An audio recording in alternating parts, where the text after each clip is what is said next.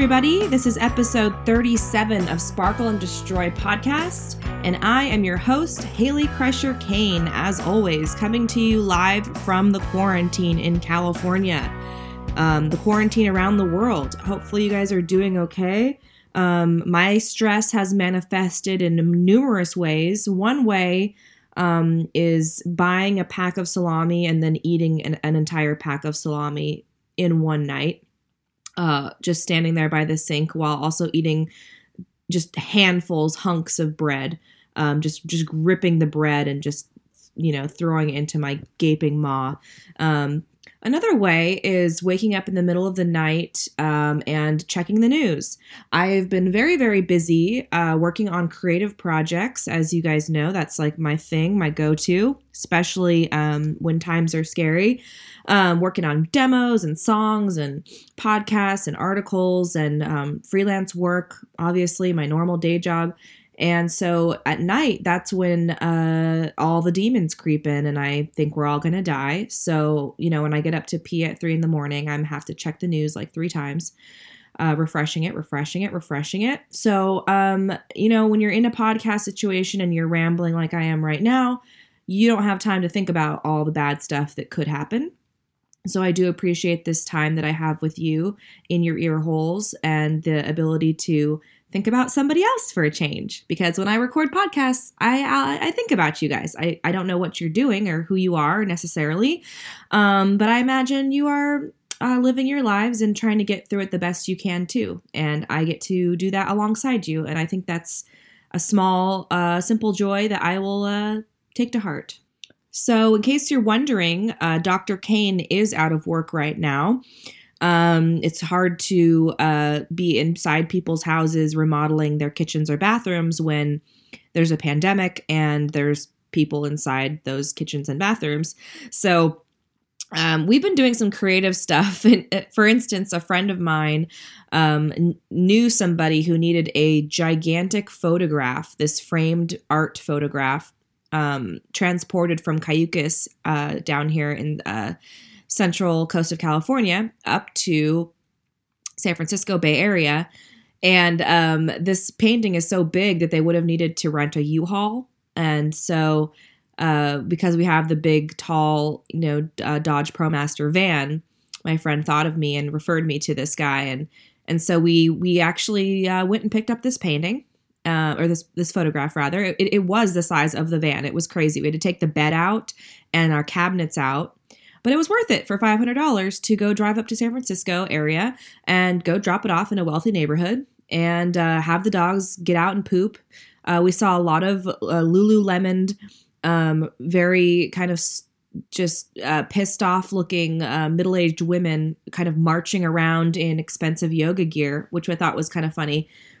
Not funny, but it's weird. Like everyone's doing the quarantine differently, right? In the Bay Area, in this neighborhood we were in, this wealthy neighborhood, they were definitely exercising. That was like how they dealt with their anxiety. It was like this, like it's like they were in the mall and they were doing like speed walking in the mall and they were kind of gruff and like not really talking or waving at each other.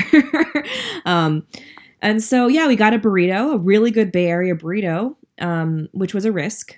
That was like the one thing we did. We got out of the van, got a burrito, wiped down our hands and sat in the back of the van, ate the burrito.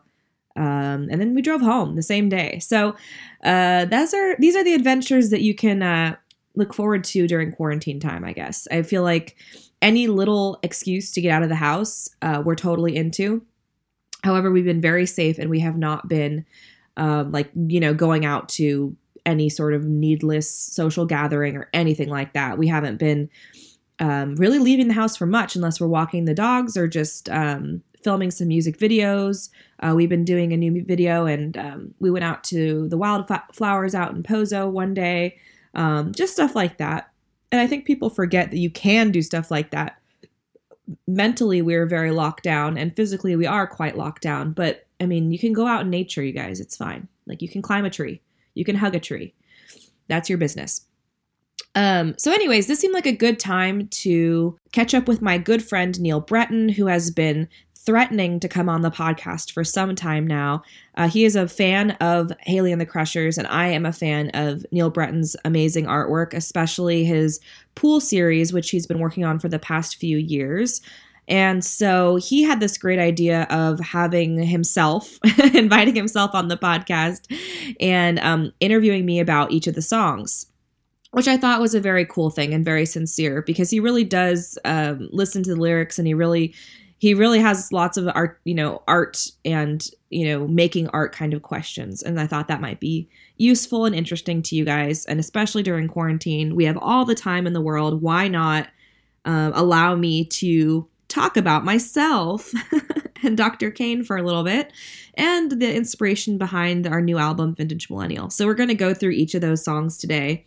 I met Neil Breton, I think in 2012, right when I was coming back to San Luis Obispo, California from Los Angeles with my tail between my legs, trying to grow as a person.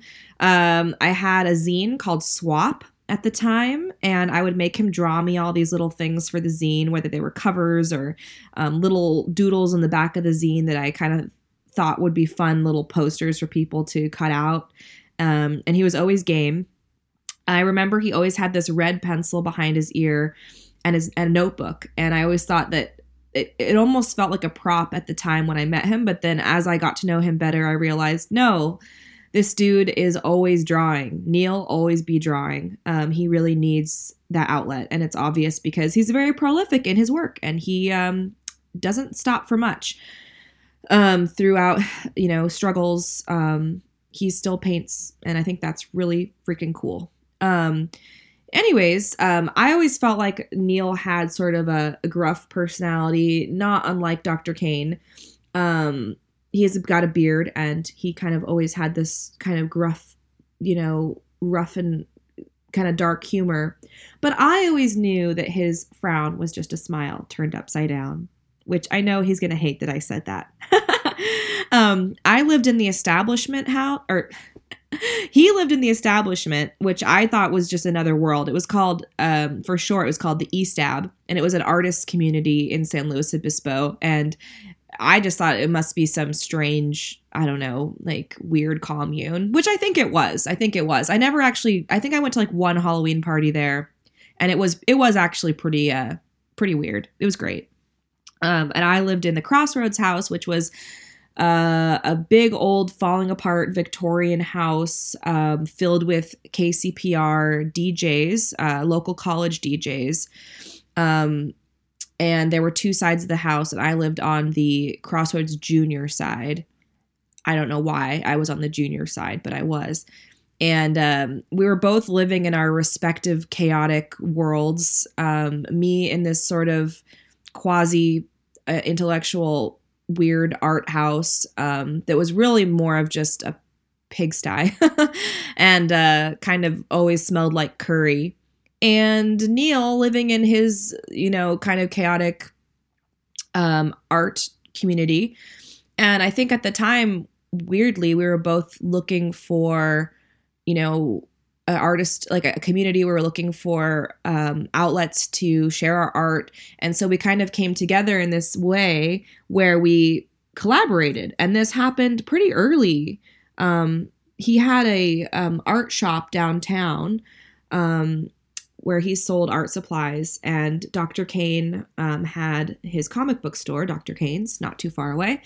And I feel like that, interestingly, they were both kind of in the same situation, trying to like make a footprint downtown. So a lot of his desires are mine and Reed's desires. We want to make an imprint on the place where we live. We want to share in a vibrant, I say that with quotes, artist community. We want to share our work with the world. We don't want to compromise about that work. So we have a lot of things in common.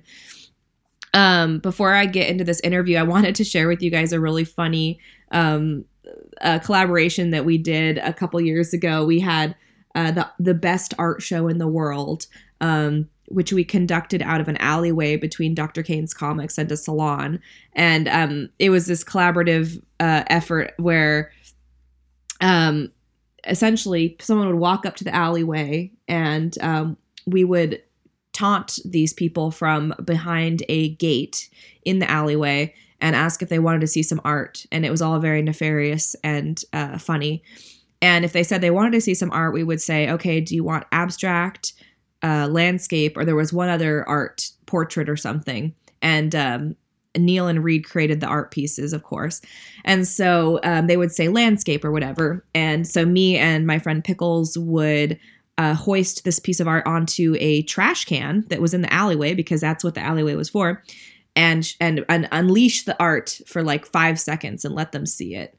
And then very quickly, turn away. And this all culminated in wine tasting, of course, because this whole thing was sort of a parody of our San Luis Obispo Art After Dark, which of course we have nothing against and we love. And actually Neil is now president. I believe he's president. Yeah, president of Arts Obispo, who puts on Art After Dark, which is like one of those community events where everybody goes around downtown and for one night and looks at art and at different, places and drinks too much wine. Now the wine has been discontinued from these events in our area. But at the time we thought it would be funny to kind of have this whole thing culminate in a wine tasting where we said, do you want red or white? And then depending on what the patron said, we would take white or red grape juice and put it in a cup and stick a straw in there and force the straw through this little gate. And it was funny because most people would actually drink from the straw, which I don't know if I would have done that. But I mean, people were just like, and people thought it was wine, which was actually quite funny. So that gives you an example of our weird collabs. Of course, we have our Summer Crush events that we've been doing. We've done 4 of them so far, where Neil, and with the help of Dr. Kane, sometimes too much help from Dr. Kane, creates a living artscape for Haley and the Crushers to play in front of. And those events basically ended 2 times with the cops being called, even though we were playing very mild rock and roll in the daytime at an all ages event at a coffee shop. But the last one we did, the Spring Crush, I'm really glad we got to do it before this whole pandemic thing happened, where we got to set up this entire Neil Breton / Dr. Kane insane fantasy in the SLO library as part of Art After Dark, funnily enough. And we got to play and rock out in the library, and there were kids with balloons everywhere. And Neil's son, Sad Batman, was there, and his wife, Catherine, and we all got to kind of have this shared weird experience. So that's enough about Neil. I just kind of felt like you should have some backstory on why and how Neil and I became friends, especially now that the floodgates have been opened and all the dudes are just going to pour into the show. Just kidding. Honestly, I never felt like I was going to have a show where I excluded men. It was never like that. It was more like I wanted to hear the voices that I wasn't hearing in podcasts. And a lot of the voices I was hearing was like Mark Maron talking to some guy about Steely Dan or something. And I love Mark Maron, but I was just trying to get the voices that I weren't hearing. Get those voices that I weren't hearing. So yeah, so I think it's kind of cool that now I'm expanding that a little bit more. And I mean, someone like Neil is a unicorn, honestly, because he continues to have a day job, continues to support his family, and continues to have a very, very rich artist life and is continually producing art. And I am a huge fan of his work as well. So this is just like a fun little conversation between 2 Dorcases. So I guess I'll just leave it at that. And here is Neil Crusher Kane.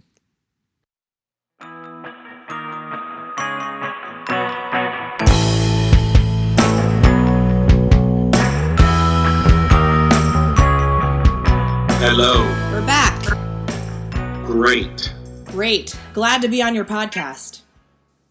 Wait a minute. This is your podcast. It's good to be here, Neil. Thanks for coming by. So are we seriously doing you interviewing me, or were you being like half joking? Welcome to the Sparkle Butts podcast. Ooh. I'm your temporary host, Neil Crusher Kane.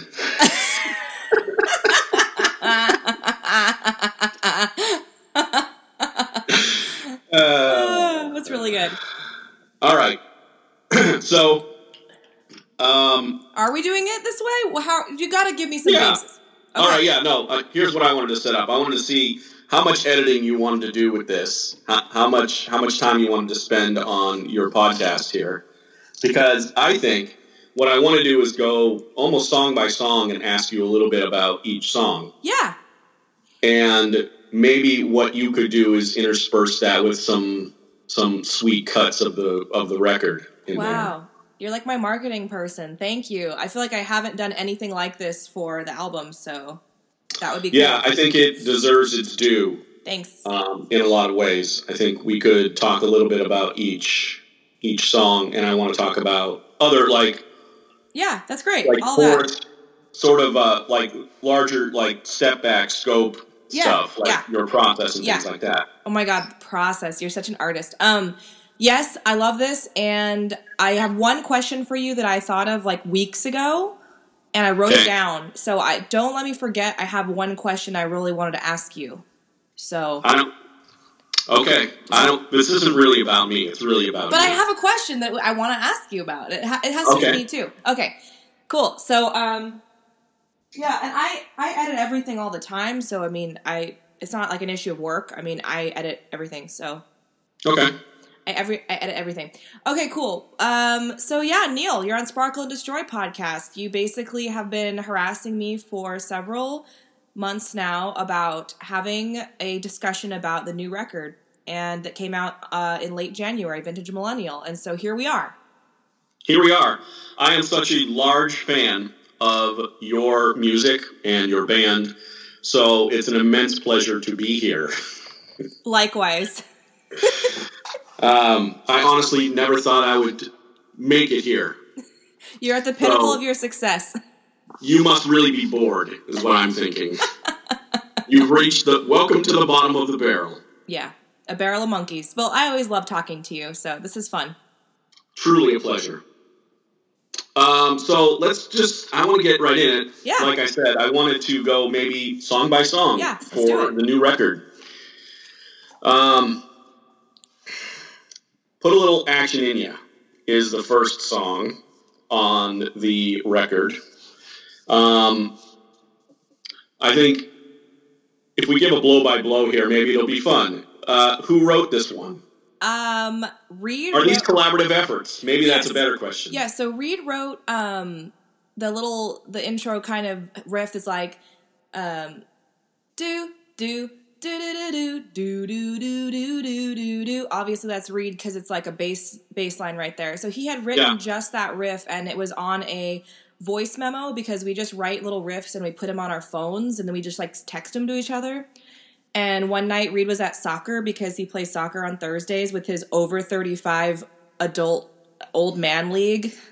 And it's really soccer dads. I would prefer you to call it. It's pretty cute. But I was sitting alone. I'm like, okay, I have the whole house to myself. I'm going to create a song around this one thing, which is what happens a lot of time. One of us will come up with a sliver of an idea, and then the other person will like completely like take it a totally different direction. So I took that and I thought about, I guess I've been married like 6 years. We've been married 6 years, and the song is kind of about like falling back in love and remembering to have fun and like enjoying the time you have together while you have it. So it's a very simple notion, but one of those things I think couples tend to forget sometimes, especially, I mean, people think, oh, you're on the tour together and you're doing all these fun things, and touring is so fun, but it is like dirty and it's somewhat boring sometimes, and it's like tedious sometimes, and you get really, really like in people's lives, in your spouse's life or whatever, like your partner's life, and you're just like, oh man, like I'm so close I can't even see you anymore. So that's what the song is about. Like, let's get back to like feeling like fun and just like having a, you know, like it's kind of a sexy song, you know, but it's supposed to be fun, and you know, so that's kind of how that all happened. But I kind of created the whole like mood and the energy and the lyrics of the song, and Reed just kind of created that first little riff part. So if I'm listening to the entire discography of this band in particular, is it a chronicle of your relationship with Reed? Is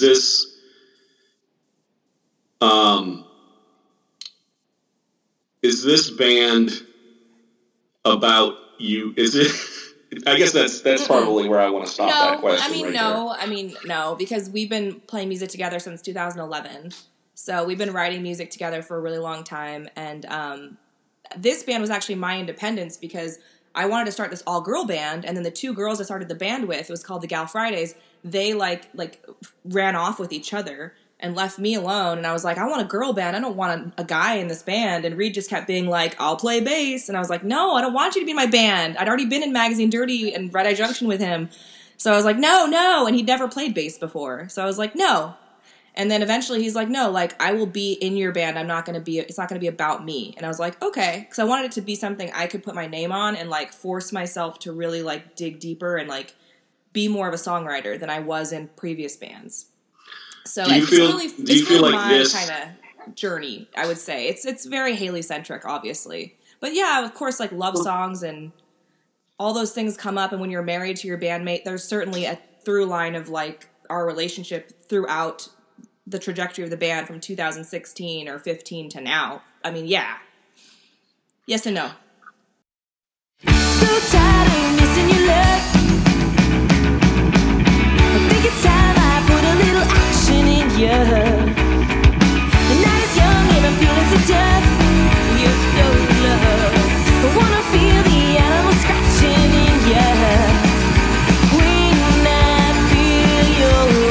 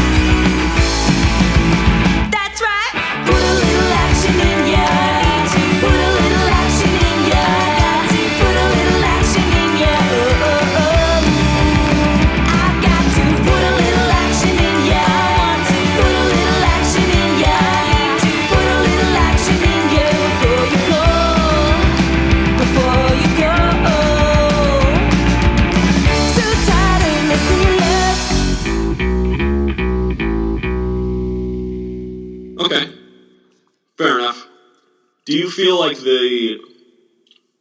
you feel like you've grown up lyrically? Yes. Do you feel like do you approach the way you write a song right now differently than the way you approached it before? Sorry, my dog was like at the door. Like, you mean from like when I was younger or like since the band started?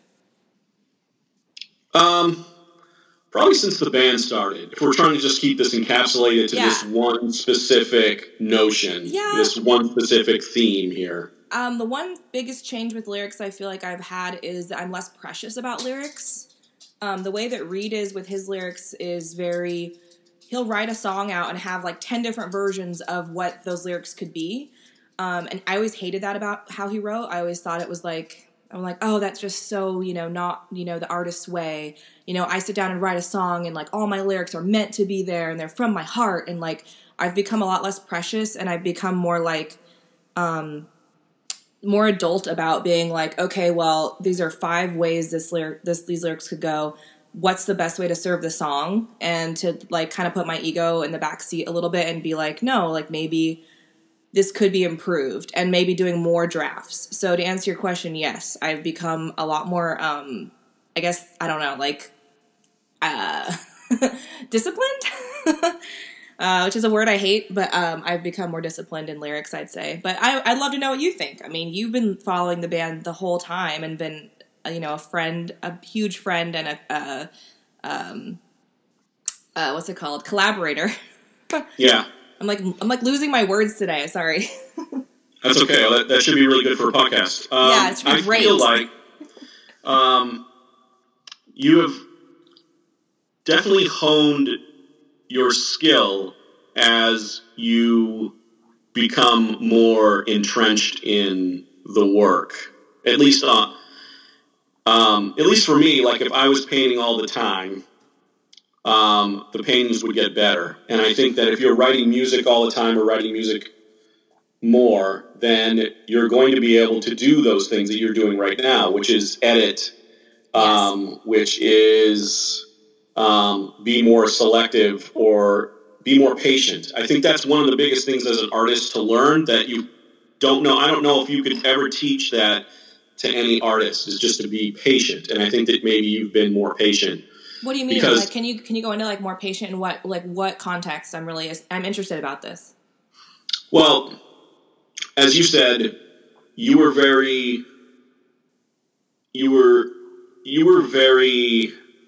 strict about what the song was going to be about.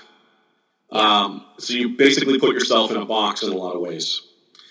And this was the thing, and that's it. And maybe that those songs weren't allowed to grow the way that they are allowed to grow now, which means that you're giving yourself the time to kind of pick it apart and kind of make it work the way you feel that does it the most justice. Yes. And I think that's a piece of the songwriting pie or just in general, like the artistic pie. Yeah, artistic pie needs to be added.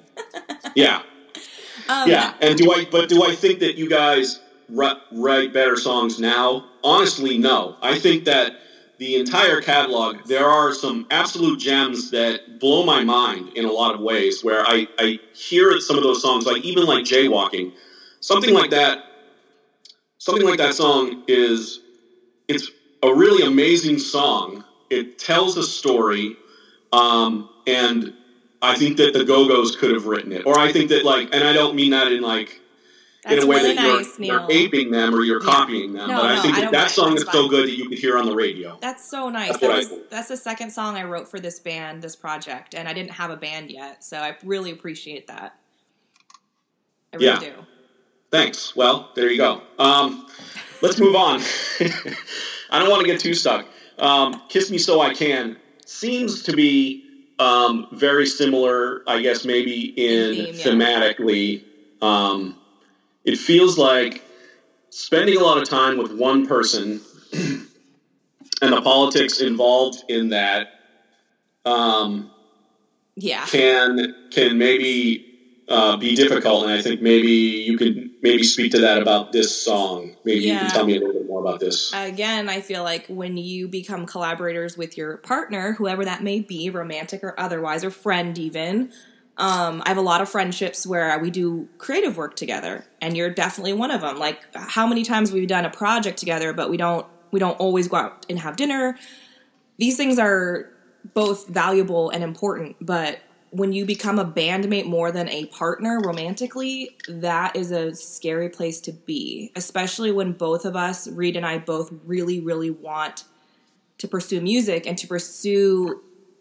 We want to take it as far as we can go. For us, it's fun. So all these like goals that we have in terms of touring and writing and producing music are really wonderful. We egg each other on, but there are times when you look around and you're like, okay, we've created this awesome band, but like, what about just our own like intimacy, like just being with each other without having this other project in the way, in a sense. So that's kind of what Kiss Me So I Can is about. It's like, our dream when we first met was like getting in the van and like, I've told this story a million times where I wanted to go on tour before I was 25, and I think I was like 23 or 4. And he was like, well, do you want a wedding ring or do you want to go on tour? And I was like, I want to go on tour. And so he took me on tour with Red Eye Junction, and I got to sing, and we went all over Oregon and up to Washington a little bit. And it was our first tour together. And it was this beautiful thing where we got to meld our romantic relationship with our, passion for music. So that was great. It started off like that. But as the years went by and we did more and more touring and more projects, I think we realized, okay, like, we need to have boundaries around both of these things, because booking alone can drive you crazy. As you know, like, trying to get into galleries can drive you crazy. If you're trying to get into galleries and you're doing all that minutia and then your partner's also, like, invested in that, it's like you don't have a respite from it. So no, yeah, you're right. It's actually still easier to get into a gallery than it is to book a show. Yeah, coming from experience of that. Yeah, too. And you would know that. I mean, you have a history of punk and That's music. why I'm not in bands anymore. So that song really came from the heart, and it was something we wrote together. Again, we wrote it musically together, and we wrote a lot of the lyrics together, and this is one of the first songs we've ever written, like, literally in real time together. Because like I said before, a lot of times it's like we're leaving little clues for each other, like, oh, here's a riff here, I'm going to text this to you, or I'll say, I have this great idea for a song, I'm going to write it we have a shared notebook too. Well, it's my notebook, but we have a certain page that's shared, and I'll have song ideas. This one was like, we sat down and wrote it together, and like when we were done, we were like both like kind of teary-eyed, like, I love you, baby, I love you so much. It's like so gross. So that is gross. This time, can't seem to find it. Rushing here and there, never anywhere. Oh, spaces get wider between me and you. Baby, what can we do? Besides working harder each and every day. Don't let it slip away. Oh, hold my hand tighter. Pull the covers down. Kiss me so I can.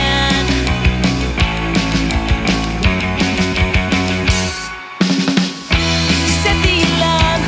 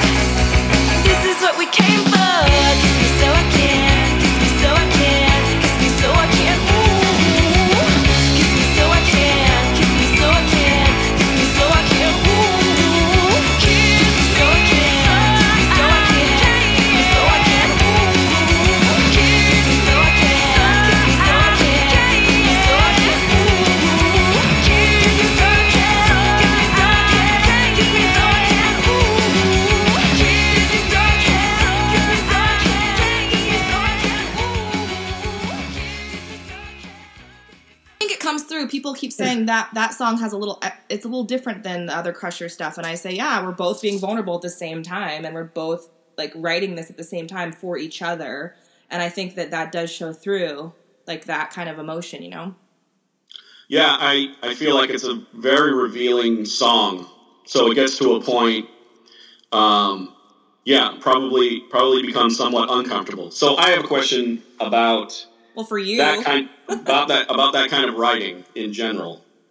So writing from there's obviously maybe there's two different schools here. You're writing from experience, your life experience, but then moving on to like Poison Box, where I feel like that is like a creative endeavor. Yeah. Are those two things different to you, or when you make a song, it's always going to be about something that you've experienced personally, or are you trying to be imaginative or creative in a way that I feel like Poison Box? Poison Box feels like it could be a comic book, in my opinion. I think you probably have the same experience here where there's two wells. Like you can go to a place of just pure play in your art. I'm assuming with painting it's the same thing. Like, sure, if I like to have fun, I would, yeah. I've seen you be like, that's a fun little color, and you're like, I like that perky little color. Right.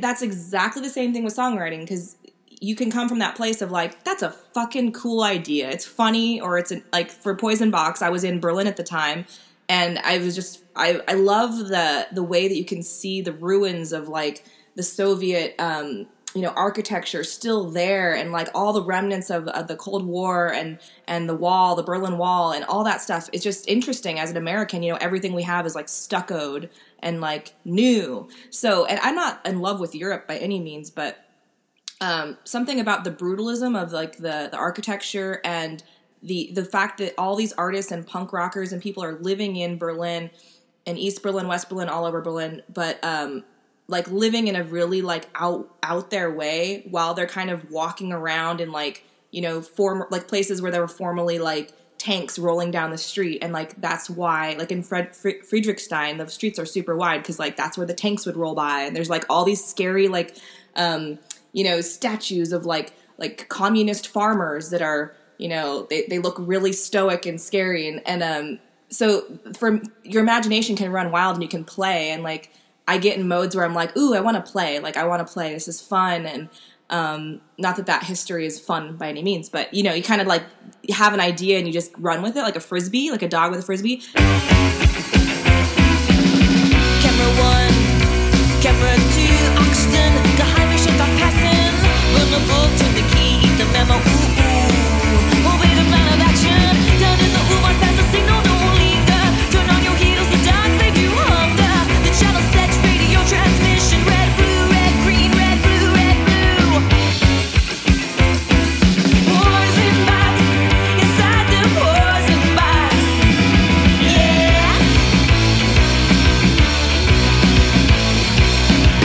Poison box, destroy the poison box.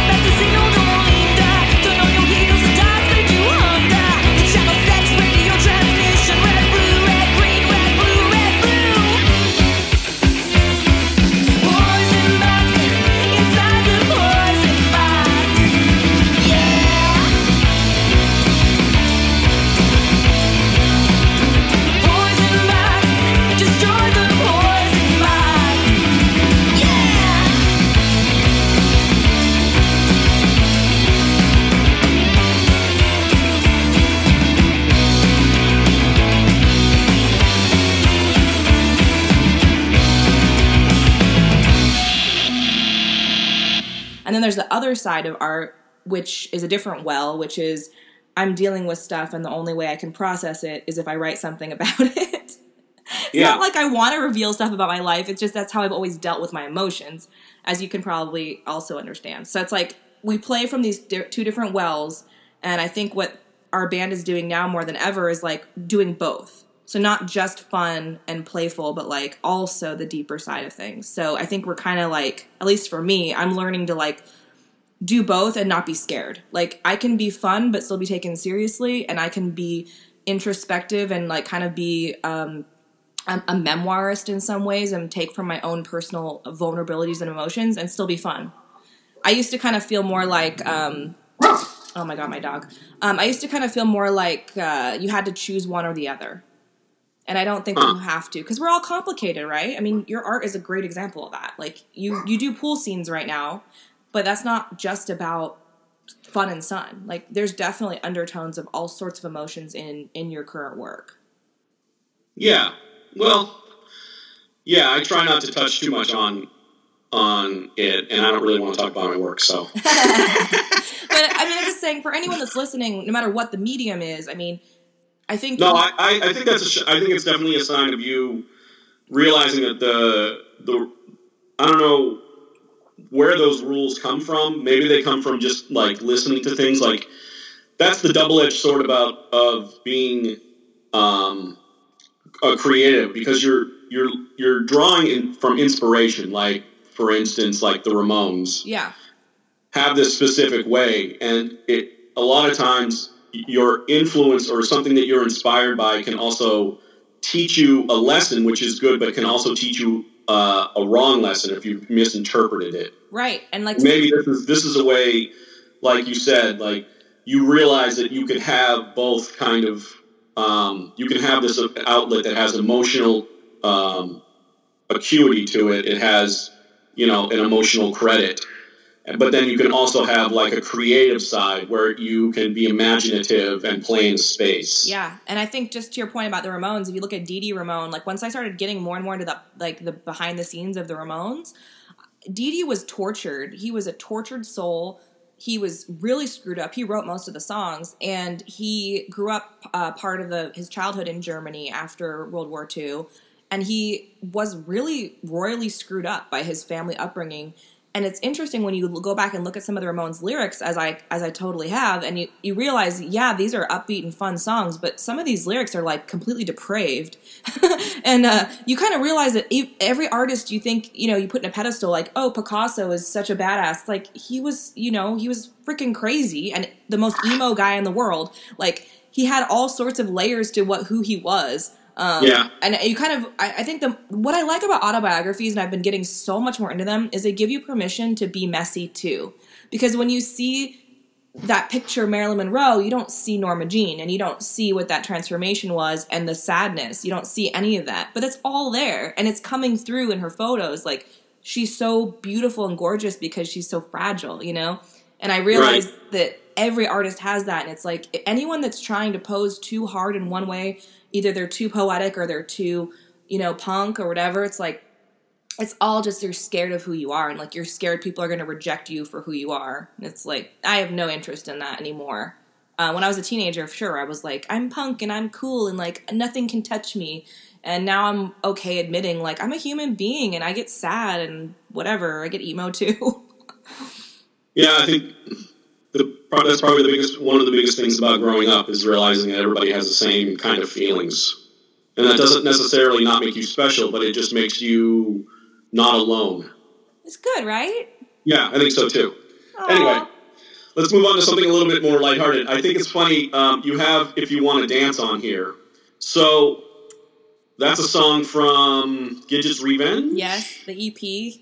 Yeah. So what did you hate about the original song that you had to remake this song? Everything, Neil. No. Everything. No. Here's the thing. I think both versions are good. There's a really snotty punk version. The Gidget's Revenge version is very snotty kind of. Yeah. Yeah, it's got that kind of like punky bite sort of thing, and this one seems a little more sweet.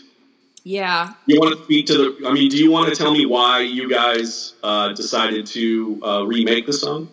Well, so ever since we started this band, we've done this cycle of like, okay, we write a record, or we work on writing a record, then we do a record, then we promote it, then we basically do a bunch of shows. And we were really just coming off of Cool Lame when we started the Vintage Millennial, and we didn't have all the material in the world. So not to say that we're scraping the bottom of the barrel, but we weren't throwing things out that were decent. I think it's a decent song, and I know that live it would get a lot of reception, and people would really like it live. So that's kind of why we kept it around, because we felt that it was one of those songs that, there's songs that sometimes we don't like that much, but the audience does. And so we were like, I think we could repackage this. Is this your Smells Like Teen Spirit? Well, I'm sure as a painter, there's certain things or themes or even just specific paintings where you're like, I know someone's going to like this and I know there's a market for it. I hate to say it like that, but we repackaged it knowing it's a fun, upbeat song with a chorus that you can sing along to. We know the audience loves it. So like, I think another thing about growing up as an artist is saying it's not always about my feelings. Sometimes I'll be like, okay, people like the song Bad Girls. I didn't write that song, but it doesn't make my ego like, it doesn't make me upset. Like, I'm like, great, like, let's play that all the time because people like it. So we really just kept it around because people liked the song. We don't hate the song, but I mean, it is one of those things that I wrote like in an afternoon, sitting in my backyard, actually, just trying to emulate like 90s pop punk, and that's what I was doing. And like, there's really no like emotion behind it. That's really funny that you think that's a 90s pop punk. It doesn't read like that to me. It reads more like, well, like with the like, if you wanna dance, we'll dance. Like just kind of like. I guess so.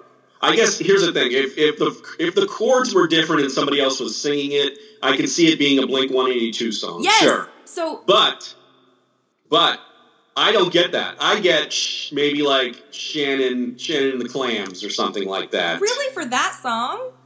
Yes, because of the way you sing it and the way you guys play it. Okay. Wow, I tried to be really quiet back here in the Airbnb, and then someone's like doing their lawn. Oh my goodness. I can't hear it, so it doesn't matter. That's funny you say that, because I love Shannon and the Clams, and we've played with them with another band and all that stuff, and I think they're great. I think there's certain more 50s sounding tunes that I do that might be more in that realm, and I feel like the more pop punky stuff, I'm always confused why anyone would put us in the category with them, because I'm like, it's like you said, it's like a Blink-182 song, but I can't sing it that way, and therefore it becomes something else. But I have a problem with it at all. I mean, these references are all things that come into your brain and go out, and I adore them. So sure, I guess the thing is, to me, I guess why it's 50s is because if you want to dance, just seems like such a wholesome kind of activity, and you're not really talking about when you don't really go to a dance. And I mean, you go to a club, right? You go clubbing, that's different than going to a dance. If you wanna dance, we'll dance. If you wanna go, we'll go. If you're looking for a little romance, I will take you to the show. If you wanna stand by me, I will hold you oh so close. If you don't wanna talk no more, we know a place where we can go. Let's dance, gotta take it. Last chance, cannot fake it. Take my hand, we're gonna make it. Take my hand, we're gonna make it now.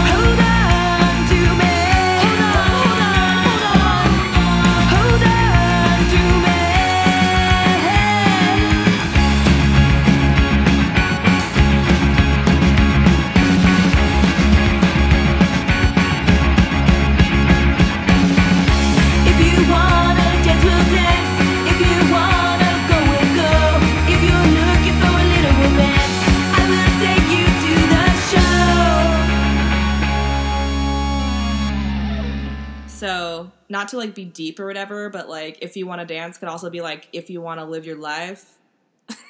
Okay. I just took it at face value. No, it is face value. It is. I wouldn't listen either way because I don't like to dance and I don't want to live my life. And you don't take your shirt off at the pool. Never take your shirt off at the pool. That's going to be a song. I need to write that down. Please don't.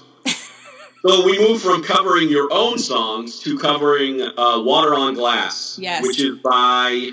Kim Wilde. Kim Wilde, that's the one. Are you a fan of her?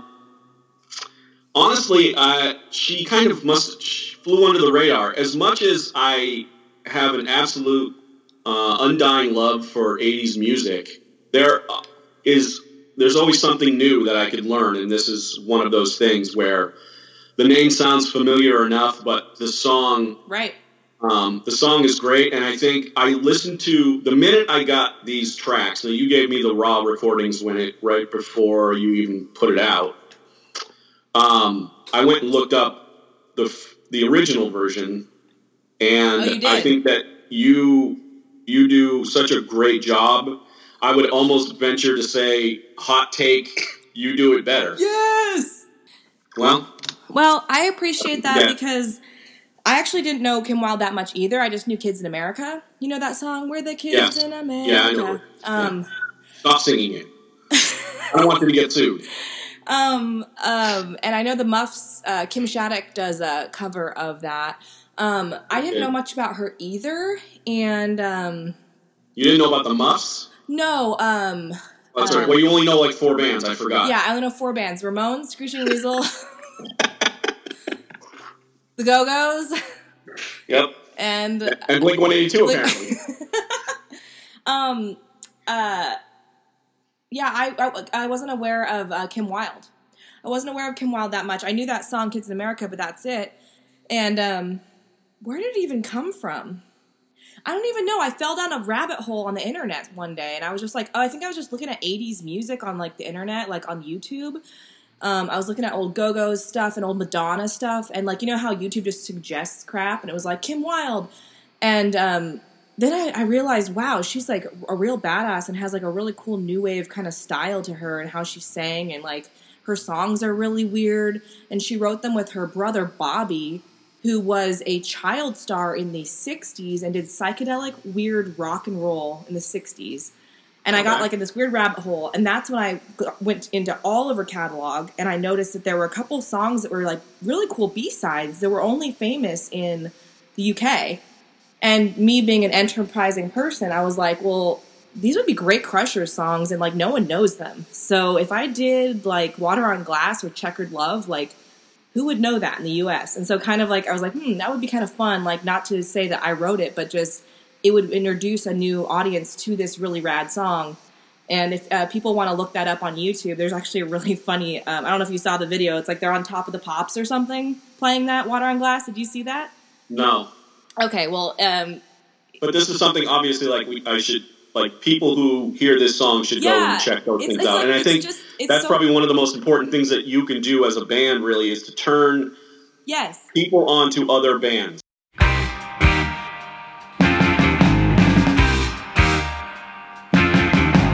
Cascading down, there's a sound vaporizing into vision. It's a sound in my head that I feel, and it puts me into prison.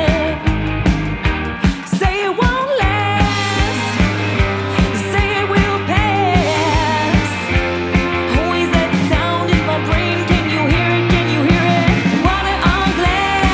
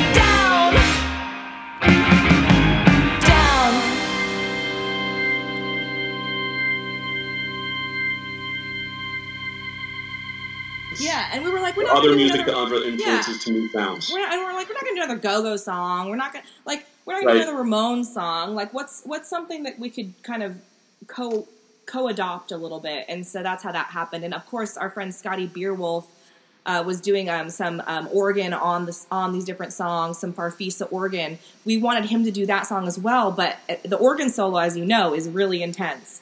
So we love Scott, but he was like, dude, I can't do this because it's a long, weird solo, as you know. And so we had to get a guy out of Nashville, I think it was Nashville or Vegas, a dude to like do it remotely. We paid him and he ended up sending us the organ part because we couldn't get anyone locally to handle it. Right. And when we recorded the song, I argued with Reed a lot when we recorded it because I was like, okay, this part of the song is just going to be drums because we're going to add an organ in there. And he's like, as we were recording the song, he's like, that's a really long organ solo, and it's really kind of scary when you're recording, and it's literally just drums at that point. And he's like, this can't be right. This is going to be really weird. And I'm like, no, we're going to find someone that's going to fill that space. It's going to sound really cool. It's going to have that whole thing. And, we had a couple misses, but we ended up making it happen. And I think it's a weird kind of break in the album where you're like, whoa, an organ solo. What is happening? That's what we wanted. When I spoke to Reed, I think when I've had conversations with Reed about your band, and about your songs, what has been interesting is that he has this idea or this concept, and it's kind of a long con in a way, where you guys have matured, and I think this is part of his vision, is that you guys started off maybe being a little saccharine, a little sweet, which is nice. It's not like those songs are bad, because they are not. They're absolute, they're fantastic gems in all of your records. Oh, Neil.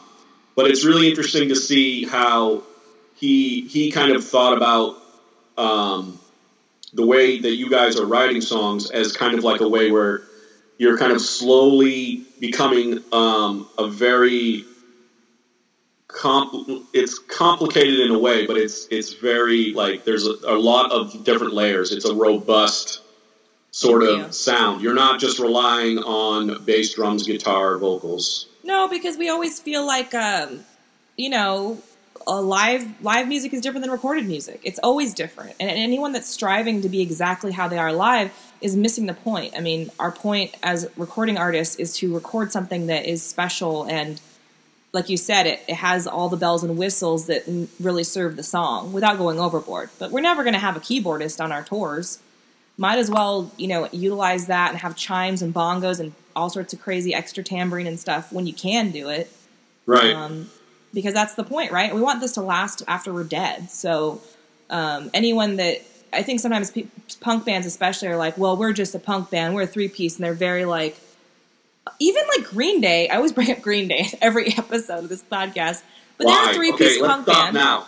Stop bringing up. But they're a three-piece punk band that brought in a bunch of, in the 90s, late 90s, early 2000s, brought in a bunch of other, instruments. And that's... They're known for being a punk, for just, literally almost every other band did the same thing. I'm going to edit this out. Fine.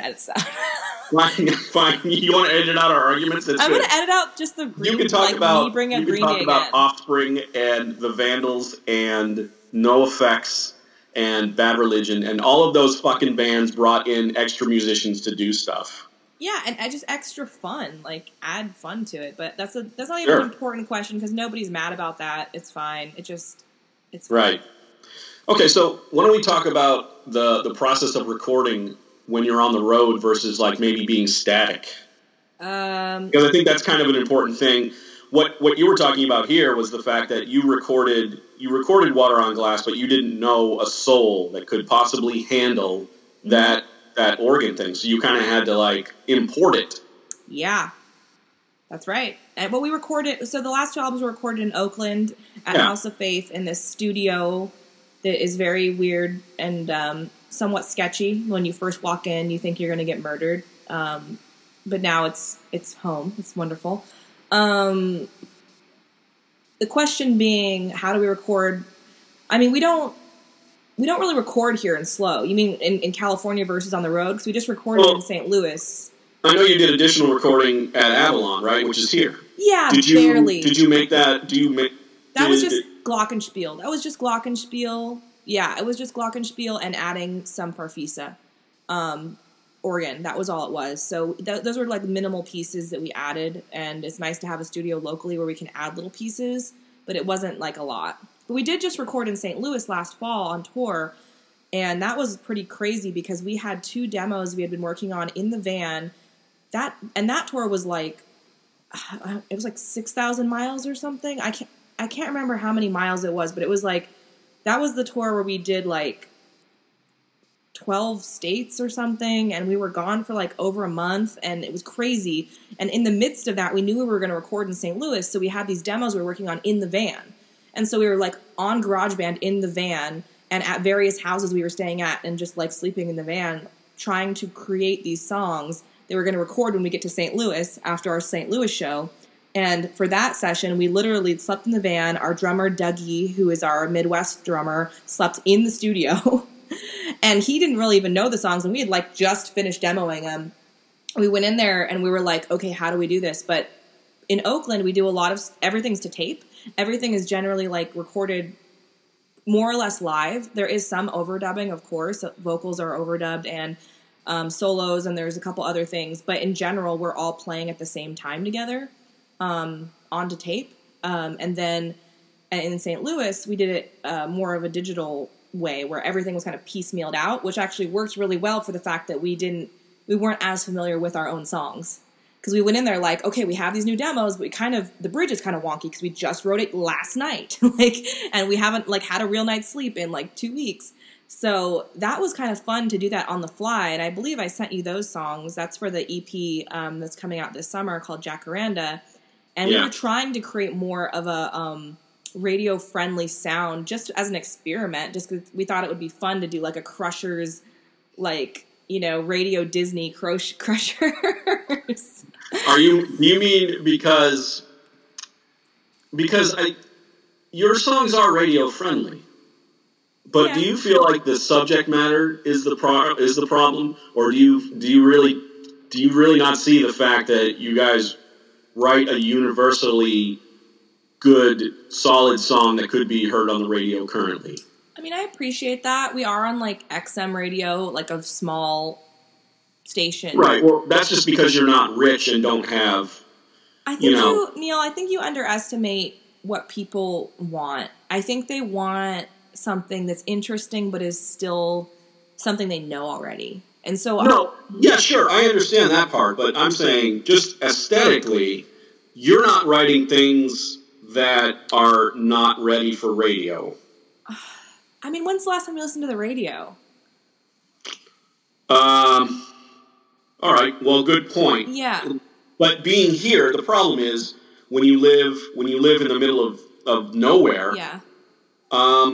There are 2 radio stations here, or maybe there's 3, really, they're right? They're playing us on local. We're on the Crush, and we're on KCBX and KCPR. Right. But overall, like, I don't have enough of a commute to actually listen to radio, and I wouldn't put a radio on if I was at work. I mean, I guess radio is kind of a weird ghost thing that, like, I listened to a lot of radio when I lived in LA. Yeah. And even there was pretty much just the one radio station. There were others that tried to beat K-Rock, but they all went out of business. Right. So I don't know what's playing on K-Rock right now, but I can tell you, even way back in the 90s, I fucking hated it then, and I still hate it now, but I listen to it anyway. That's was kind of like what it was. Well, it's nice that we have the ear of like Rodney Bingenheimer from, you know, the old K-Rock days from his show. Right.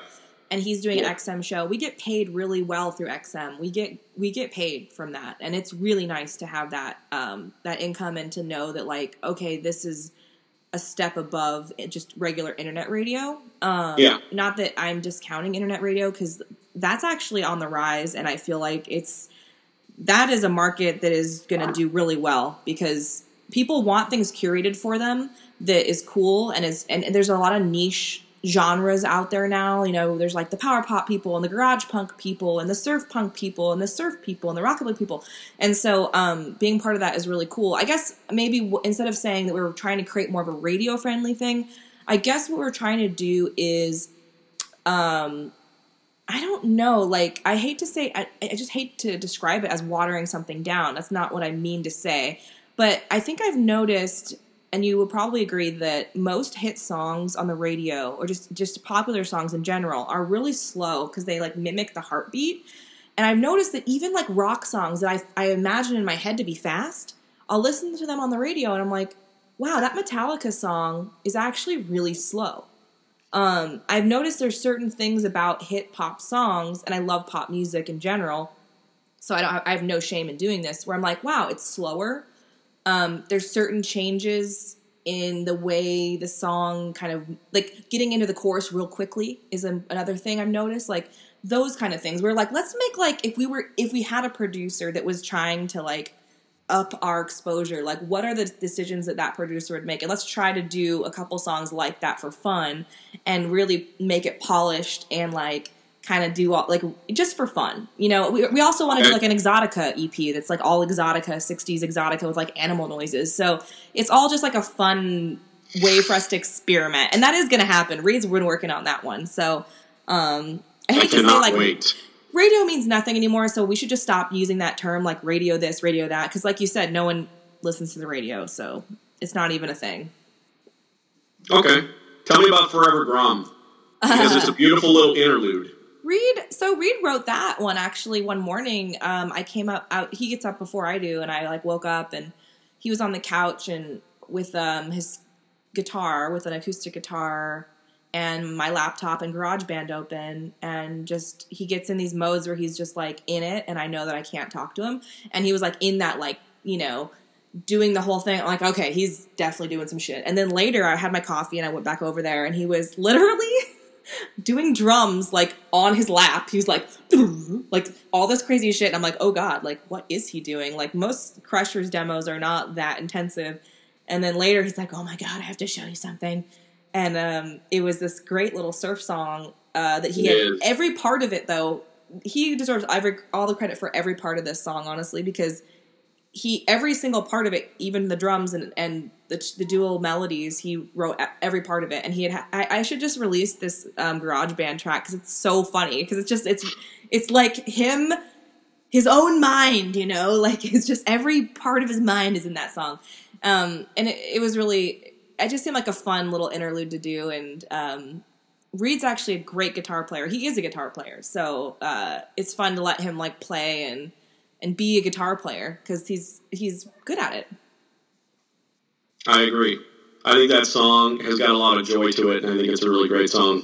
Yeah, it's fun, right? And, like, all the animal noises, obviously, I think I told you already, like, we did all the animal noises, like the caca's and, like, even the, like, like the waves. Yeah. And our engineer, Bart Thurber, he was like, here, take, like, one of these, it's like a slide, guitar slide. And he was like, if you bring it up to the, up on the neck, you can kind of make, like, kind of like a seagull noise. Yeah. I don't know how he even knew that was a thing, but it really does sound like a seagull, so. Wow. That's amazing that you guys didn't use anything canned. Oh no, that was all us. And I did the secondary guitar part. So Reed did the first guitar part, and I did a secondary lick that I actually wrote. So we did actually collaborate a bit on that. But for Reed, he's really good at just, like, he finds these little melodies and grooves, and he just hammers that shit. And so I'm more of a rhythm person, and he's more of a, like, you know, maniacal, you know, melody genius.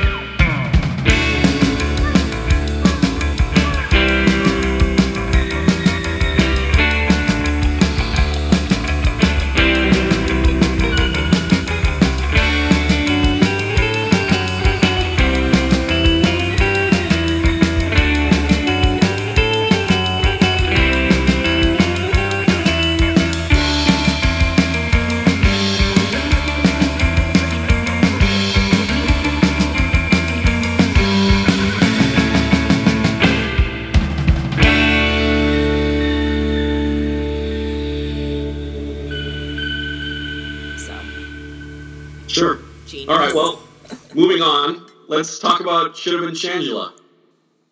How much do you know about this song, Neil? Oh, man, I know nothing. But Really? I can tell you this. I listened to this song a ton. Oh, good. This is one of my more favorite songs on the record. Oh, that's so good. It's infectiously catchy. Oh. And I also feel like it maybe deals with something that's a little more complicated than grabbing a pack of ho-hos, right? I hope this doesn't like make you hate the song.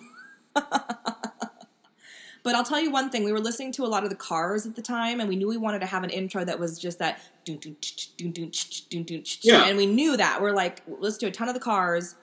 So we knew we wanted that. And this is a song I wrote. I wrote this entire song myself. Thank you. Congratulations, I guess, for doing your job. Yeah, doing my job over here. And so it was actually written about Shangela, who is she was a drag queen on RuPaul's Drag Race, and it was RuPaul Drag Race All Stars. I want to say season 5. Reed and I both really love RuPaul's Drag Race, and so the winner of that season was Trixie Mattel, who I love, but also we didn't feel like she deserved the crown. We thought that Shangela should have won, and Shangela is just more of a. So Trixie Mattel, as the name would say, Trixie is more of a, she's not perky, but she's definitely more of like the Betty, right? And so we kind of were like, no, Shangela should have won, because Shangela is a lot more about the community, the queer community. She's just more like down to earth. She's hilarious. You have to look up Shangela. She's so funny. And we just thought she was just a more relatable drag queen. Whereas Trixie, we love her, but she's a little bit more tongue-in-cheek.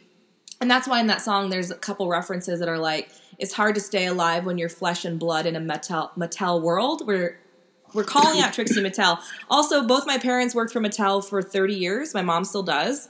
And so Barbie is like this looming figure over my life. And so maybe that's also why we thought Shangela should have won. Just putting it out there.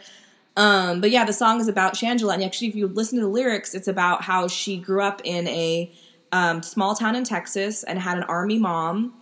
And how I imagined that she was bullied as a kid. I don't know if that's true, but like I imagined some things from her Wikipedia page about her life, and that's where it all came from. And I thought Shangela was such a weird, cool name. Like it kind of reminded me of like a name you might hear in like a song in the 60s or something. Sure. Because it's just such a weird, antiquated, weird name.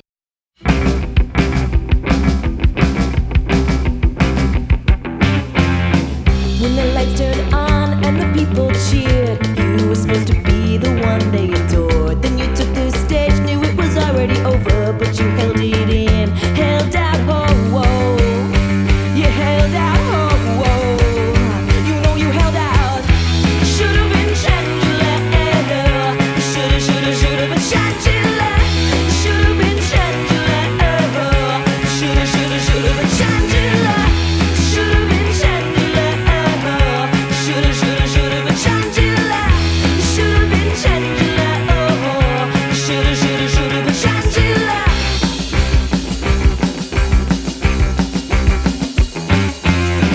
When you brush your wig, you always think about how weird it was back when you were in school. Called your DJ then, had an army mom, tried her heels on, but they were way too big. What kind of a world is this? Texas town for a cross-dressing kid. The cheer squad couldn't protect you from the obnoxious, dumb and cruel. They were so cruel. Should've been Shangela. Should've been Shangela. Should've been Shangela. Should've been Shangela. Would've been Shangela. Should've been Shangela. Would've been Shangela.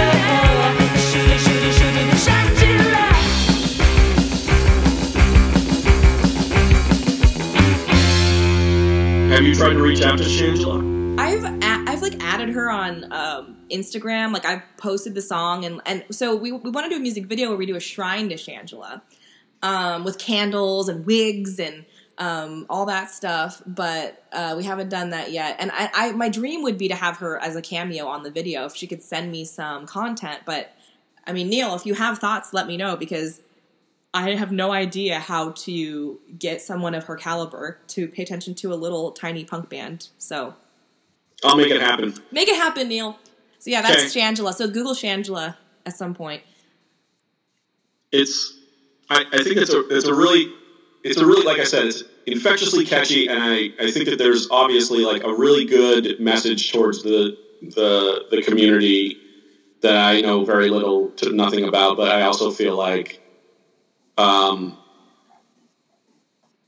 is probably one of the most like bombastically artistic endeavors that you could do. I think I'm always impressed by drag queens. I'm always I don't know enough of them living here. I feel like I'm really missing out living in San Luis Obispo. I feel like if I lived in Los Angeles, I would probably be hanging out with them all the time and wanting to paint them in my paintings. Yeah, and maybe I should just paint them anyway. Well, Slow Queerdos does have a group of drag queens that are pretty fun, and there's actually a bearded drag queen. Her name is Crystal Methatic. And do you want to know? I think the best show we ever did was that drag show. Yes, we worked with them. The Summer Crush at Nautical Bean, where we had comedy, a drag show, and then you guys. Yeah, so you shouldn't act like you're so estranged. I mean, I think that I think you're right on with that. You're part of the community. I'm sure that they love your work. They might. Yeah. I want to show them more of it. I think I'll probably just end up inviting all of them and see what happens. But I like music that brings in pop culture, because I think it some people are like, oh, it's going to be dated or whatever, but I like that it kind of shows where we are in the times. And I think that we're in this time of like RuPaul's rise to, queendom, and I think that's exciting, and I'm not afraid to be like, let's throw it in there. Like, this is the time we live in, and I'm sure 10 years from now, people will look back and listen to that song and be like, oh wow, that's hilarious. We're all like gender fluid, like, I don't know, like whatever, like everyone's a drag queen or something. Right. Because what RuPaul says is we're all born naked and the rest is drag. And I would agree. Wise words from RuPaul. It's true. All right, well, instead of arguing about the next song... what's the next song? Los Angeles, the cover. Let's, why don't you give me a top 5 favorite X songs? Top 5. Okay. Give me a top 5. If you have to look them up, I can wait. I don't think I have to look. Okay. I would say, The World's a Mess, It's in My Kiss is probably number 1 for me, because it just exemplifies the chaotic life of punk rock, and it's just a really rad song. Johnny Hit and Run Pauline is up there for sure, because all the Johnny B. Good style licks, and I love Billy Zoom. He's like my guitar hero, so... Have you seen that? You've seen that documentary, right? Oh, yeah. Yeah, I have that on DVD. I watched that a billion times. It's cool, yeah. And I just rewatched The Decline of Western Civilization for like the millionth time. And oh, yeah, they're in that too. Billy Zoom is just so young, and I just saw him recently in Morro Bay, and he's, sitting on a stool and, just looks, he sounds great, but he's on the way out, and it's kind of sad, but what else would be up there? I remember seeing them. I don't remember. Like, I had been watching the documentary forever, and then I went to go see them. I think it was it was in December. Usually they play in December in LA. And in my head, they were those 4 fresh-faced young people. And I went to see them, and it looked like, I laughed at first because I thought that somebody had put old person makeup on them. Oh my God. And I thought DJ Bonebreak was wearing a fat suit. Oh my God. I forgot that they were people and not these not these icons in my head Oh my of God. Forever Young. And I was like, oh, they're people, like, they're human beings, and Oh they my God. age, and they yeah. get heavy, and they are who they are, just like I do. So Yeah. just to me, it felt like I've had that experience so many times with artists where I'm like, oh man. never meet your idols. Never ever meet your idols. That's Wait, did for you give me sure. 5 songs? So we did a Halloween set in San Francisco like last year or something, where we were X. I dressed as Billy Zoom. I took a mullet wig and I cut the mullet off, and I spray painted my jacket silver. It was a whole thing, and Reed was Xene. And during that process, I found a newfound love for the song Nausea. Which I love. I always loved it. But playing it and singing it, I think that's probably on the top 5 now, because there's something so hypnotic about it. And the way that John Doe and Xene's vocals like intermingle is so just like punk. It's like dirty and creepy, and like the ambiance is just off the charts. So gotta do that. I love the way that thing chugs along. That's one of my on the top 5. Obviously, I mean, I hate to say it, but like Los Angeles got to be up there. I mean, come on. Sure. When we play that song too, like the crowd freaks out, and it's really fun. And then just to like shake it up with, I guess maybe like Hungry Wolf. Yeah, that drum. I was hoping you get there. Yeah, that drum, that drum thing in the beginning is really cool, and I love country and rockabilly and all that stuff, and I think X just seamlessly adds so much American like heritage into the punk, which I love. It's like we have heritage here that's pretty cool. I mean, it's not, I think people kind of like look down on it sometimes, but it's like when you look at British punk versus American punk and you see the blues elements and the country and the rockabilly and all that stuff in the punk, it makes it so much more fun. And like British punk is fine, but like, have you ever heard a British punk band do a solo? It's like really weird. It's not as groovy as like a Billy Zoom or like a Johnny Thunders,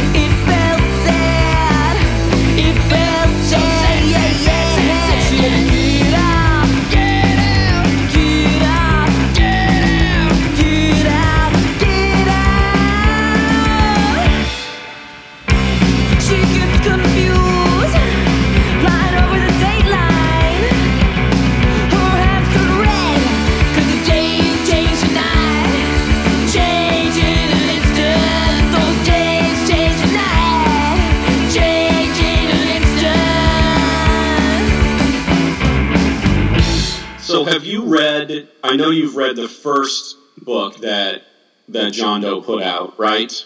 I'm the reading, one about the scene. Are you reading that one still? I'm done with it. I think I just finished it. Is it Under the Big Black Sun? Yeah, that's the one. Did you read the next one? In that is More Fun in the New World. He put out a second book. No, maybe I've read the second book first. It doesn't have all the. So what I'm reading, I'm not sure which one it is. If it's Under the Big Black Sun. No, I think it's Under the Big Black Sun. No, the first one. I'm reading the first one. Yeah. Okay. It has all the different stories from, like, you know, Alice Bag and, like, the Go-Go's and, like, all these different people. Yeah.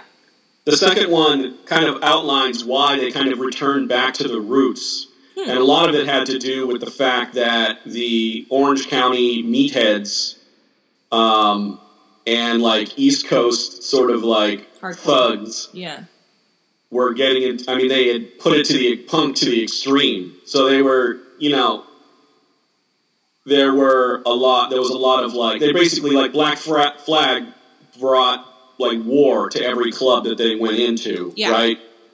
So the original 200 Punks, I guess you could call it, which is kind of an interesting story. I recommend anybody that is listening, all three of you, you could definitely read Under the Big Black Sun, but then also read the second one, which is why they figured out to return to a lot of blues, country, a lot of grassroots sort of, like, stuff that was part of Los Angeles or part of the old way. Yeah. And I'm glad that that's kind of why they returned to that kind of thing, which kind of made it really interesting. The fact that, like, all those skinhead Black Flag, like, type punks kind of ruined the scene, and so they moved away from that. Right. Into the things that you're talking about, which kind of expanded and showed a lot of growth. Right. I wouldn't say that bands like Circle Jerks or Black Flag ruined it, but they definitely made it harder for the original punks to book clubs and to continue having a real relationship with venues. Well, when I say ruined, they said it. Right. They said it ruined. I mean, I enjoy those records. No, me too. And, like, you and I can listen to X, and then we can listen to the Adolescents or whatever in the same breath, because we're looking at it from a vantage point and a distance. And I've often said, like, if I was part of the early punk scene in the LA area, which I love that whole melding, like you said, of, like, the Blasters and the Stray Cats and, you know, the Weirdos and all these bands that were so bizarre. I love that. And I would probably have been mad at those, you know, young dudes coming in and moshing and being crazy and stuff too.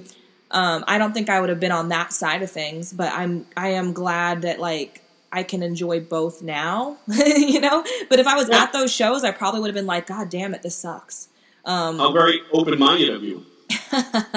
Well, we're lucky. Being open-minded. Let's move on to the next song, Gabby is a Dom. Yeah.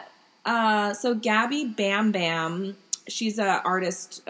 She goes by BBQT, Barbecutie, from Austin. And she was my roommate in Long Beach briefly, and a friend of mine when we were in our 20s, and she worked at a sex dungeon in downtown LA.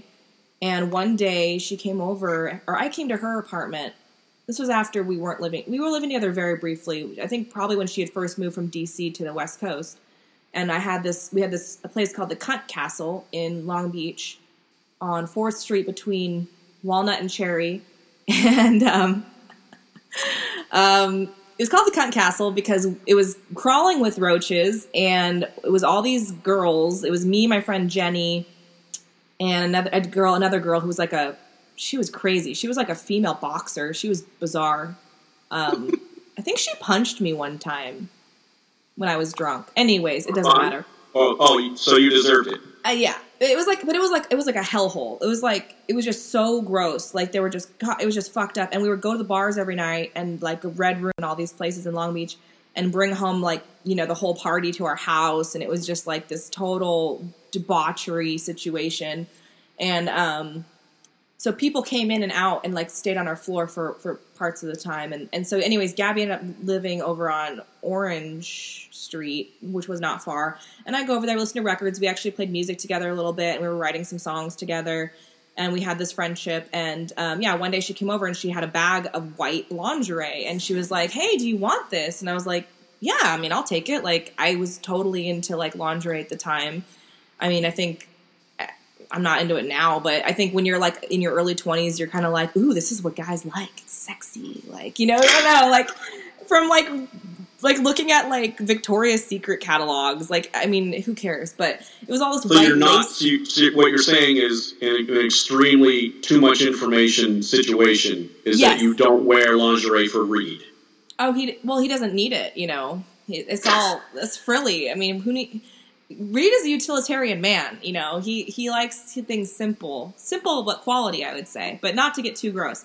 Okay, so so she brought me It's too late. How much of this song is allegory, and how much is it like actual accounting of an actual time? Okay. So she gave me this bag, and it had like all this white laundry and stuff in it, and she's like, I'm becoming a dominatrix, so I'm not wearing this white anymore. And that's when she told me the whole thing about how she had to work her way up to becoming a dominatrix by being a submissive. And the submissives would wear all the white, and they would perform different acts on these clients. And it was all very above board from what I was told. It wasn't like, I mean, she's not a prostitute, not that there's anything wrong with that, but it was more like, you know, these guys would come in and pay her to, you know, poke them in the nipple or whatever it was. Like, you know what I mean? Yes, I know what you mean. Let's not talk about it. Let's not talk about it. But yeah, so she had gone into dominatrix, and it was one of those things where we had reconnected not too long ago. We'd reconnected, did some shows together in LA. She actually drummed with, she borrowed my drummer at the time. Anyways, the song isn't so much to expose Gabby as a person. It's not like, I told her I wrote the song about her and she was fine with it. But it was more like this, like, it just felt very poetic, like this, like, you know, going from the white to the black. And it was just a funny story. And I imagined what it was like for her to tell her mom about it and how she was finally making money that she, you know, she wasn't making as much money as a submissive. And then I'm sure she was making a lot more money. And I just thought it was like a fun novelty kind of idea. Like, you know, Gabby is a dom. She became a dom. And that's what the song's about. Now Gabby is a dom. She put those big black boots on.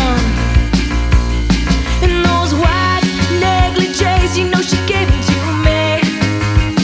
You know I saw her on the streets, armed in leather to her teeth, yeah. She said, I don't wanna be a sub no more. I can see her whipping chain in hand, and the way she felt inside. All the boys will never understand what it takes, what it really means to be her man. Now Gabby is a dom. She wrote a letter to her mom.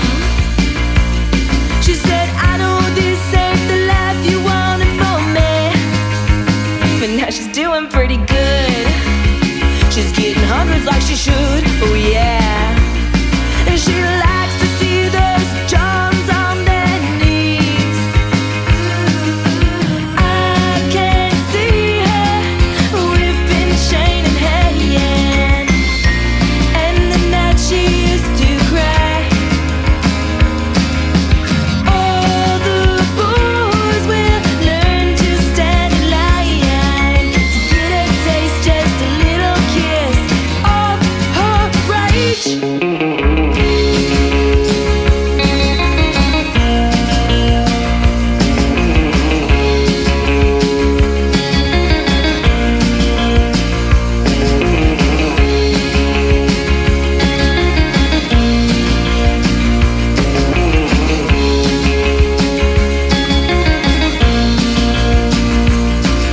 I can see her whipping chain in hand, and the night she used to cry.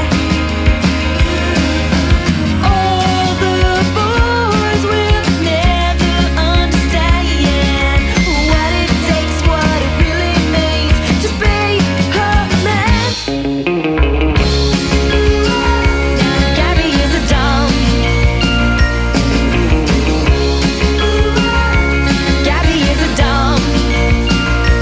Gabby is a dom.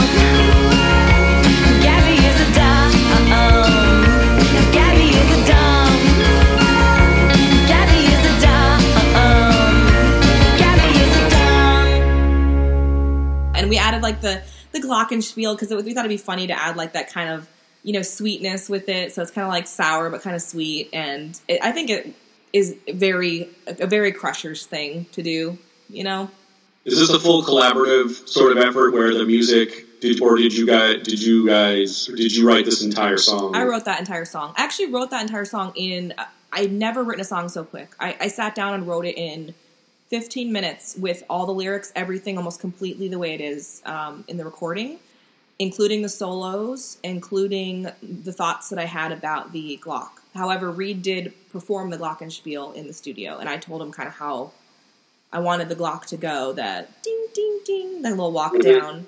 But it came really quickly. It was like one of those things that just, I don't know why, but it came amazingly quick. Nice. Yeah. Moving on. Don't want to be like Johnny Ramone.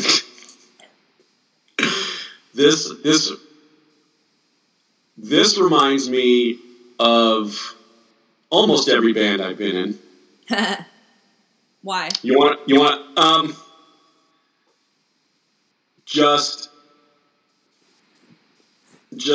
maybe I've just always chosen the wrong people to dance with. I've always chosen poorly. You want to talk about this? Conceptually, is this about anybody specifically? It's about Johnny Ramone. Okay, but I was thinking, all right, well, obviously it's about Johnny Ramone. Yeah. But is it also about somebody you've come in contact with? Or is it just about him? Well, okay, so I was reading a lot of Ramone's biographies recently. We played a show with our friends, the Out of Sorts, like a year or two ago, and one of the guys knew I was into the Ramones, and he brought me like 4 Ramones books. And so he's like, this is for you in the van when you're on tour and stuff. So I brought them with me, and I literally read one after the other. And it was like Commando. Commando was the Johnny Ramone one that affected me the most, but there was a bunch of Dee Dee ones and a couple other books in there. And the thing that really struck me about Johnny was the reason the Ramones survived and did well was because Johnny was a tyrant, and he basically was a tyrant. He had a stick up his ass, and that's the only way that they could have survived. But he was also kind of an asshole. He, he was like a Republican. He was super into Ronald Reagan. He collected all this Nazi memorabilia. He would say really disparaging things to Joey, and he stole Joey's girlfriend, he was just kind of an asshole. And he was just like one of those guys that was just like, he felt like he had to rule with an iron fist or else things would fall apart. And I guess that was kind of true. So in that sense, the song really does reference specific things about Johnny and his personality.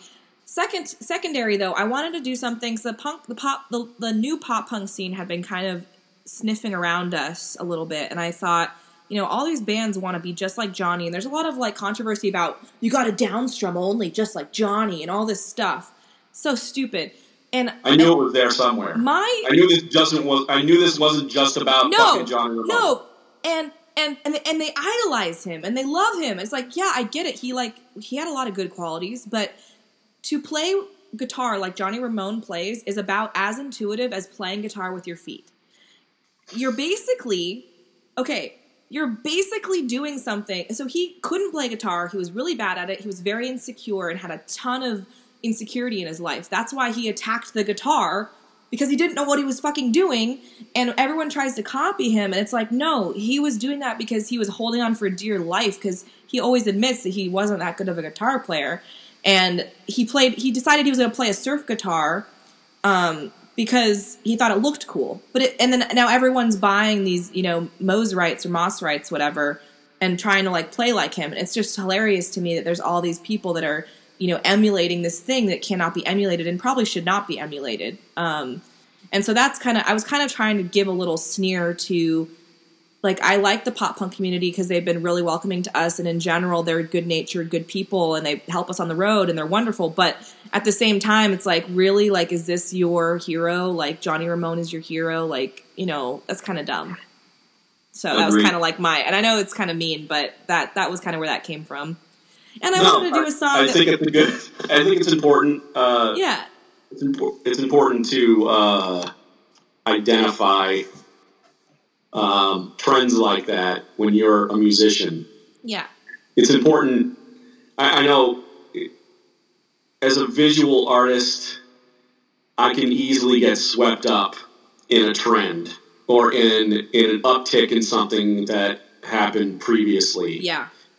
And feel like I'm missing out. So Right. having FOMO about something like that. Yeah. But staying the course is probably your best bet. And oftentimes, as a creative person, I wish that I had kind of just stayed the course with the things and not have jumped around or tried to maybe mimic what was popular. Right. I don't really care about that anymore. I just kind of am doing. I'm just kind of doing what I'm doing, and I think you guys are kind of just doing what you're doing. You're not worrying too much about that. No, but I think that the whole record has a lot of growth in it, and I think in some ways you guys took some chances on some things. We did. Yeah, and I think that's the only way. That's the only way you can grow. I think artists that I know that have been doing the same thing forever feel like they're kind of boxed. Yeah. Yeah. And they're not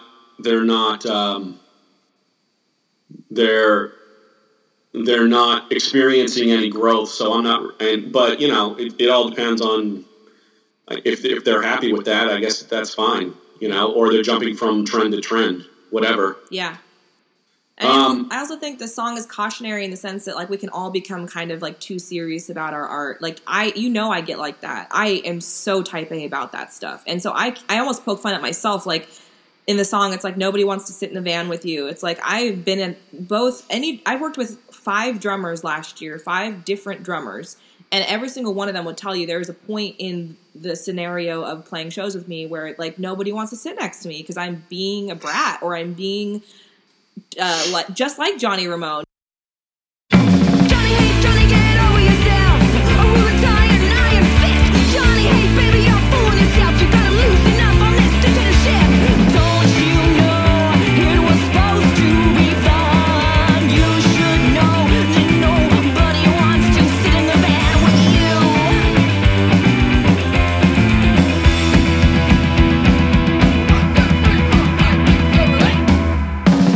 Don't wanna be like Johnny Ramone. No, don't wanna be like Johnny Ramone. Don't wanna be like Johnny Ramone. No, don't wanna be like Johnny Ramone.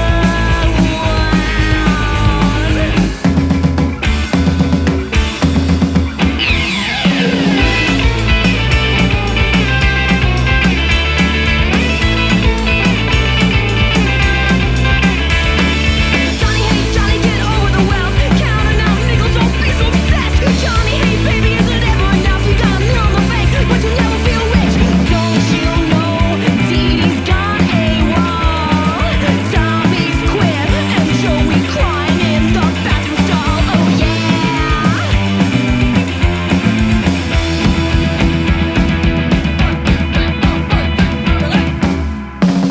Don't wanna be like Johnny Ramone. Don't wanna be like Johnny Ramone. Don't wanna be like Johnny Ramone. Don't wanna be like Johnny Ramone. Don't wanna be like Johnny Ramone. Don't wanna be like Johnny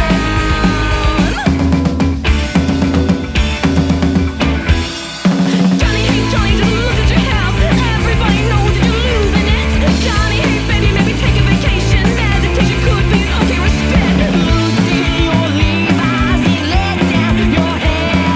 Have one beer, I swear nobody will give a care if you do.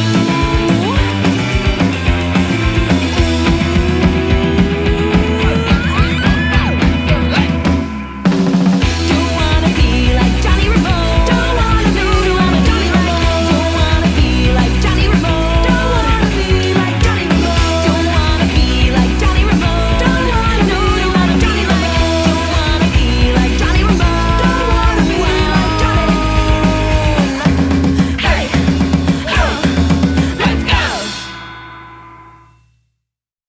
In a way, it's like, as much as I'm poking fun at, like, Johnny, I'm like, okay, we can all be like that. And we need a little bit of that to get where we need to go and be pushy and, like...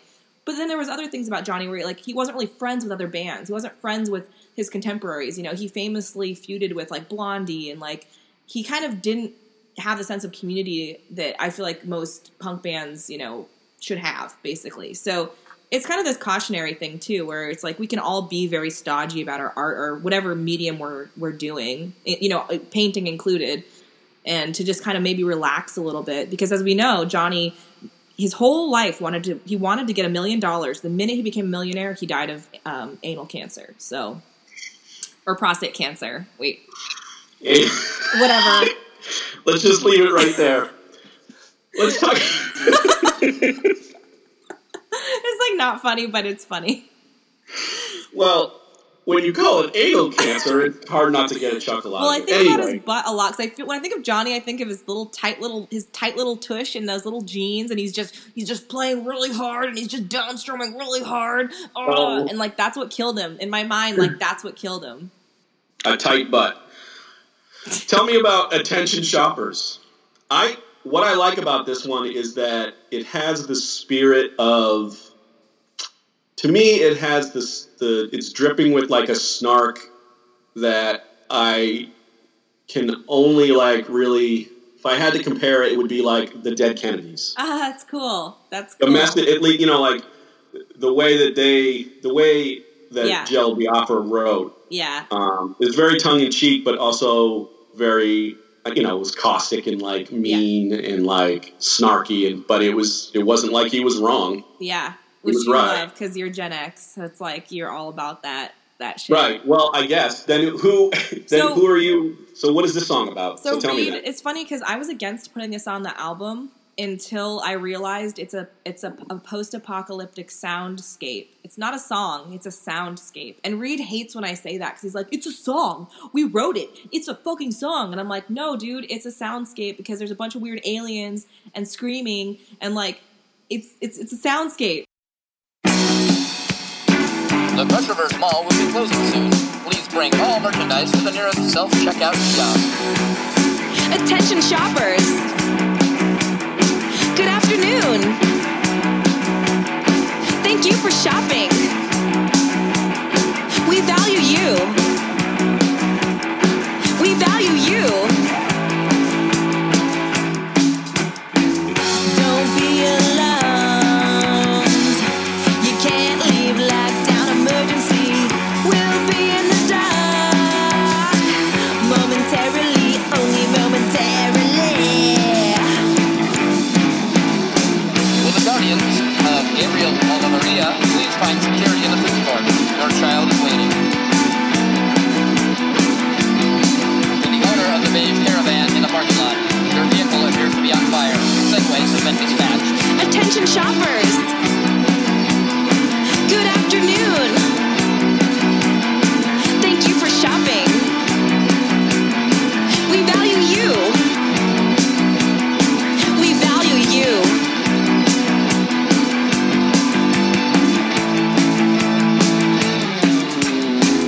Don't be alarmed.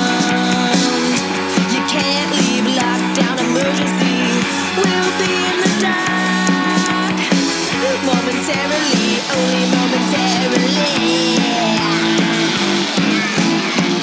The bar rushers require attention. Cleaning supplies can be found in the courtesy utility closet because we care. When leaving for the east exit, please keep all weapons in a ready position.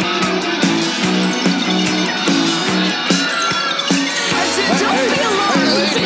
What are you still You can't leave. Lockdown emergency. We'll be in the dark, but only momentarily. Only momentarily. Only momentarily. No, get out!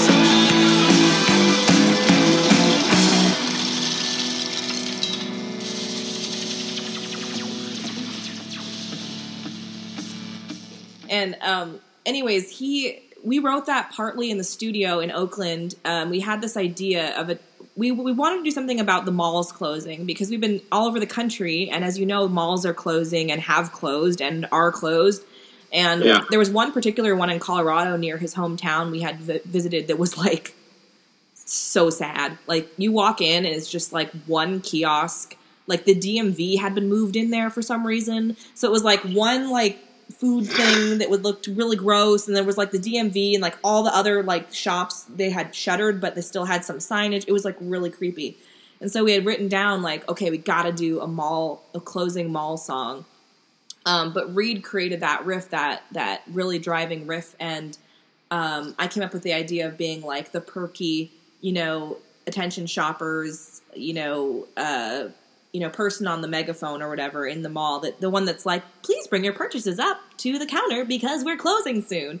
Right. And so together, it kind of came together in the studio. We finished writing it in the studio, and I was not happy about that because my Johnny Ramone came out, and I was like, well, this is really half-baked, and I don't want this on the album because it's, we're not sure about it. And Reed was like, no, loosen up. It's fun. It's weird. It's mean. Like, just have fun with it. And I think he was right, and I think you're right, that if you can let loose and just kind of like be a little wacky, that's great. I mean, it's a great thing to add to an album. So now I'm really happy that we added it because it's a fun way to end it too. Like, Yeah, it's a great outro. It's like a great outro. Reprise to a song, to the album, I think. I have to give Reed credit. Reed was the one who was like, no, let's do an instrumental surf interlude.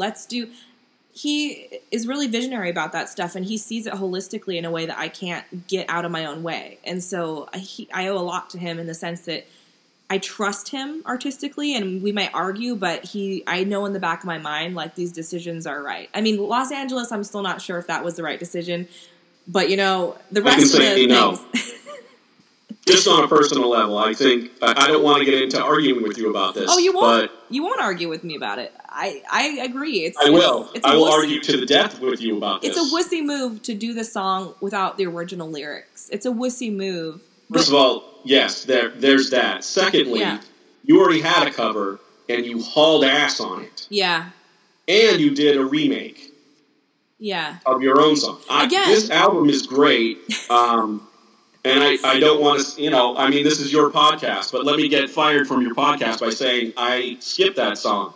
Yeah, I get it. Los Angeles to go to the rest of the album because I think that it's a substantial album and you've done a lot of growth and I think it's a great record. But that song drives me fucking crazy. Right. And that's all I want to say about it. And we knew that. We're like, some people are going to fucking hate this and some people are going to fucking love it. And we've heard people that really love it and we're like, really? Cool. So Reed's always like, they must have not heard the original version. It's almost like when you put a painting collection together. I mean, you probably have, 5 or 6 amazing things that you're like 100% on. Then you have a couple tertiary things that you're like, yeah, I'm going to throw this into spiced up. And then you might have another thing that you're like, well, we'll see how this goes. With albums, it's the same thing. And Reed has also taught me to be less precious. It's like you use what you got. And, this next record, we actually have like 9 demos we're working on right now because of the coronavirus. We're like stuck at home, obviously. And I think one thing I would like to do better on the next album, or just kind of learn to do more, is allowing some things to stay on the cutting room floor. Maybe thinking about things in terms of like, Reed is very much like everything, whatever. And I'm more like, no. So maybe finding a middle there where like, maybe it takes longer for the record to come out, but that we had more like you said, patience, like more patience to like have a cohesive album. So this is a back of the house question in some ways. Like, people would probably be bored of this question that don't understand music. But what about you guys hiring an executive producer or a producer? Someone who will argue with you about your artistic resolve and your, it's not just someone who's moving the knobs, but it's someone who's like I don't know, like a Rick Rubin. Fuck yeah, a Rick Rubin. You know what I mean? Like a guy who's like, I know music and I know what you guys are doing, and what you're doing right now is not good, and you guys need to take it in a different direction or think about what you're doing. Yes. I want that. And Bart you have the luxury of doing that now. Oh, I would love that. I think bands need producers so badly. And Bart, who we worked with on the last 2 albums, has grown into a little bit more of that, where he's trusting us more to say negative things, to say like, this could be changed, this could be better, to challenge our, like you said, you need someone to challenge you. Not necessarily to say you suck or you're great or like pat you on the head, but like, hey, I'm going to challenge your decision to do this. And is it serving the song and the album? I want that, and we're looking for that, honestly. And if we had someone like that was willing to do that, I feel like we would be so grateful. And so we have our eyes open, and I'm always looking for what's the word? Like mentors. I'm always looking for mentors. I'm always like kind of reaching out to people that I think are above me and have more like of an idea of like the holistic approach. So I have faith actually that we will get there and we will find more of a team in that sense. Like I think it'll happen. Just like it's kind of happened for you too. I mean, you've had someone come into your life who has been able to look at your art from like a bird's eye view and like think about the markets and think about all these other things that you're not necessarily like as, immersed in. So, I think these are good things, right? Even if they don't always produce exactly the results we want, at least it challenges us, right? I mean, I think you're right on. Like that is so necessary, especially for just like, a band that has so many personalities and thoughts and it could go so many different ways depending on, whether it's Reed wins or I win the argument. Like it could go in so many different ways. Like, I think having a producer would probably mean that you guys would have to be hunkered down in one particular spot for a period of time. I think that's records,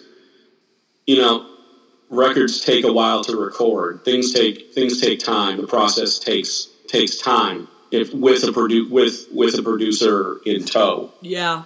It's one of those things that I guess it has to be part of your artistic process. In a lot of ways, Which I don't know why you hate that word so much because it's a. I feel like we're on the actor's studio when you say that. It's a methodical system. Like it's not like you guys are just in the studio and scrambling eggs. Yeah. You're like you've put some time and consideration into what you do, and unfortunately, you have to call that process. I'm sorry. So can I ask you the question I have for you? Yeah, since we're at the end here. Yeah, so I have a question for you that I was thinking about. I was walking the dogs one day. I didn't have a podcast in, which was unusual for me. I was just like looking at the world, and I have a really good question for Neil. Okay, so this kind of pertains to both of us. So I feel like in a sense, like the music that the goal of the music that I'm trying to create is essentially a joyful and happy, even if my lyrics are not always happy. I mean, you could probably agree that the tone is always a sense of joyousness and a sense of celebration, and I want it to be something that makes you dance and move and smile. Okay, I think that's obvious. Would you agree with that? Yes. Now, I would say I'm not the most happy-go-lucky person. I'm really not. I'm moody, and I have I've suffered with anxiety and depression. I've been medicated for it. I've been in therapy, like most human beings, But I think more than most, I'm not a happy-go-lucky person. Now, your paintings, especially your pool paintings, and just your use of color, is this very calm, chill, almost serene. I don't even know, peaceful kind of thing. I feel like the way you create shapes and the way you approach visual is very. You create this sense of harmony and peace in the viewer. That's just my perspective. I don't know if that's what you're going for, but like this sense of like everything is copacetic in a way, but not. I don't know, like not in a fake way, but like you create harmony. And okay. I don't think you're a harmonious person at all. No, I'm not. I'm a very conflicted, complicated person, and yes. I know that about myself. Yes. Something I would not admit if I was in my 20s or even in my 30s. Right. I'm a very raw, emotional, sort of very flawed human being. Who tries to do his best, but oftentimes it's a 50-50 shot. And I would say... So my question is... Okay, yeah. So I was thinking about that. I'm like, that is so interesting. I wonder if that is there is something to that in the sense that what we are compelled to create and the thing that pushes us to create the way we do and with the goals that we have in mind, is it like to complete something in yourself or a way to soothe yourself or what is it, And do you think a lot of artists are like this, where there's this dichotomy between what they produce or they like try to, go for and what's inside? I think good artists live in a dichotomy. I think they live they live in that space where there's tension, and I think that they need that tension to attempt to find paradise or happiness. One time somebody told me, you know what, I don't even know. I must have heard it somewhere along the line. I heard that comedians, people who make people laugh for a living and bring joy, are the most miserable people. Yeah, and I would They agree. are sad, dark, miserable people. And that statement spoke to me. It identified in a lot of ways, like a light switch came on, and I was able to see my whole room of emotions in a lot of ways. Yeah. Where I feel a lot of the world's sadness, or I feel how I feel because of the positions that I've either put myself in, or I just happen to have bad luck, or whatever it happened to be. But I oftentimes try to boil that stuff down and kind of create a paradise. Yeah, that's the word. Maybe that heart of paradise. That's what I'm trying to create with my work. I think I'm just trying to create a space that in which none of those things really exist, and I'm trying to bring joy to the world. Yeah, that's what I want. That's what I want to do. I want happiness. And I want other people to be happy, and I want other people to look at my work and just not have to be bogged down with like what it means or how heavy it might be or whatever. I just kind of, sometimes a pool is just a pool, and that's exactly what it's supposed to be. It's just supposed to be something hopefully beautiful that you look at. And I think that I accomplish that, then I have done my job as an artist. Yes. Can you see the parallels between what we both do and what we produce? Yeah, I think that's why we're able to collaborate. I agree. And I guess maybe I think it was after the last Summer Crush, and I was thinking about it like, wow, it really turned out a million times better than I even thought. Like, just the kids running around and the balloons and the fun. And I also thought about, like, you know, my stress about it and how it was not necessarily even needed, because no matter what we do together, we both have this like common thing that we're trying to do. And it's when a desire to create art comes from your own inner like lack in a way, it's like it can only turn out one way. Like, we both want more joy in our lives, and like we both want to like be okay. We're both like very emotional people.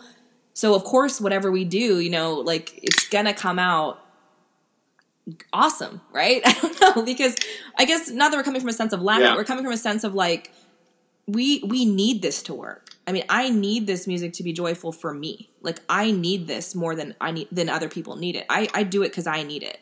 You know, I need it to live my life. So this isn't a hobby for me, right?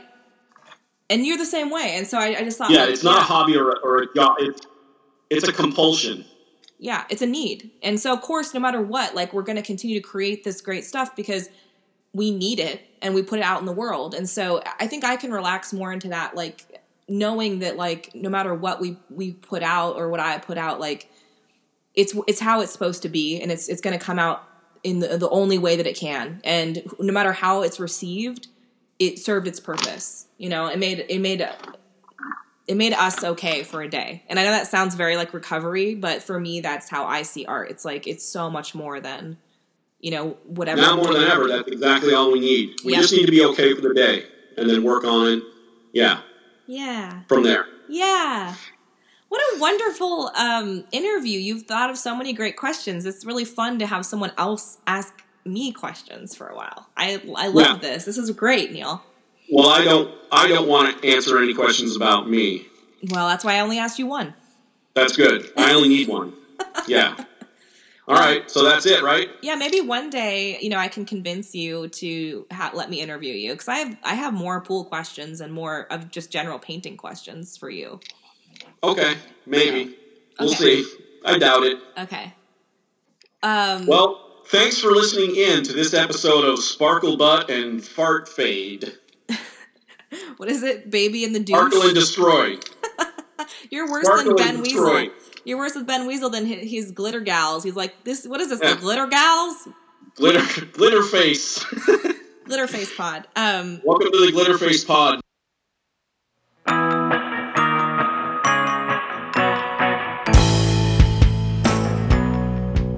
Wasn't that just so wholesome? Two Dorkasauruses just laughing it up and talking about songs. If you do want to support Neil Breton, definitely go check out his website. If you Google Neil Breton Art, you can find him, and he's got a ton of art on Instagram at Neil Breton. That's NealBreton. And so go and share your love with him and go buy a painting from him or send him some baked goods. I'm sure he would appreciate that.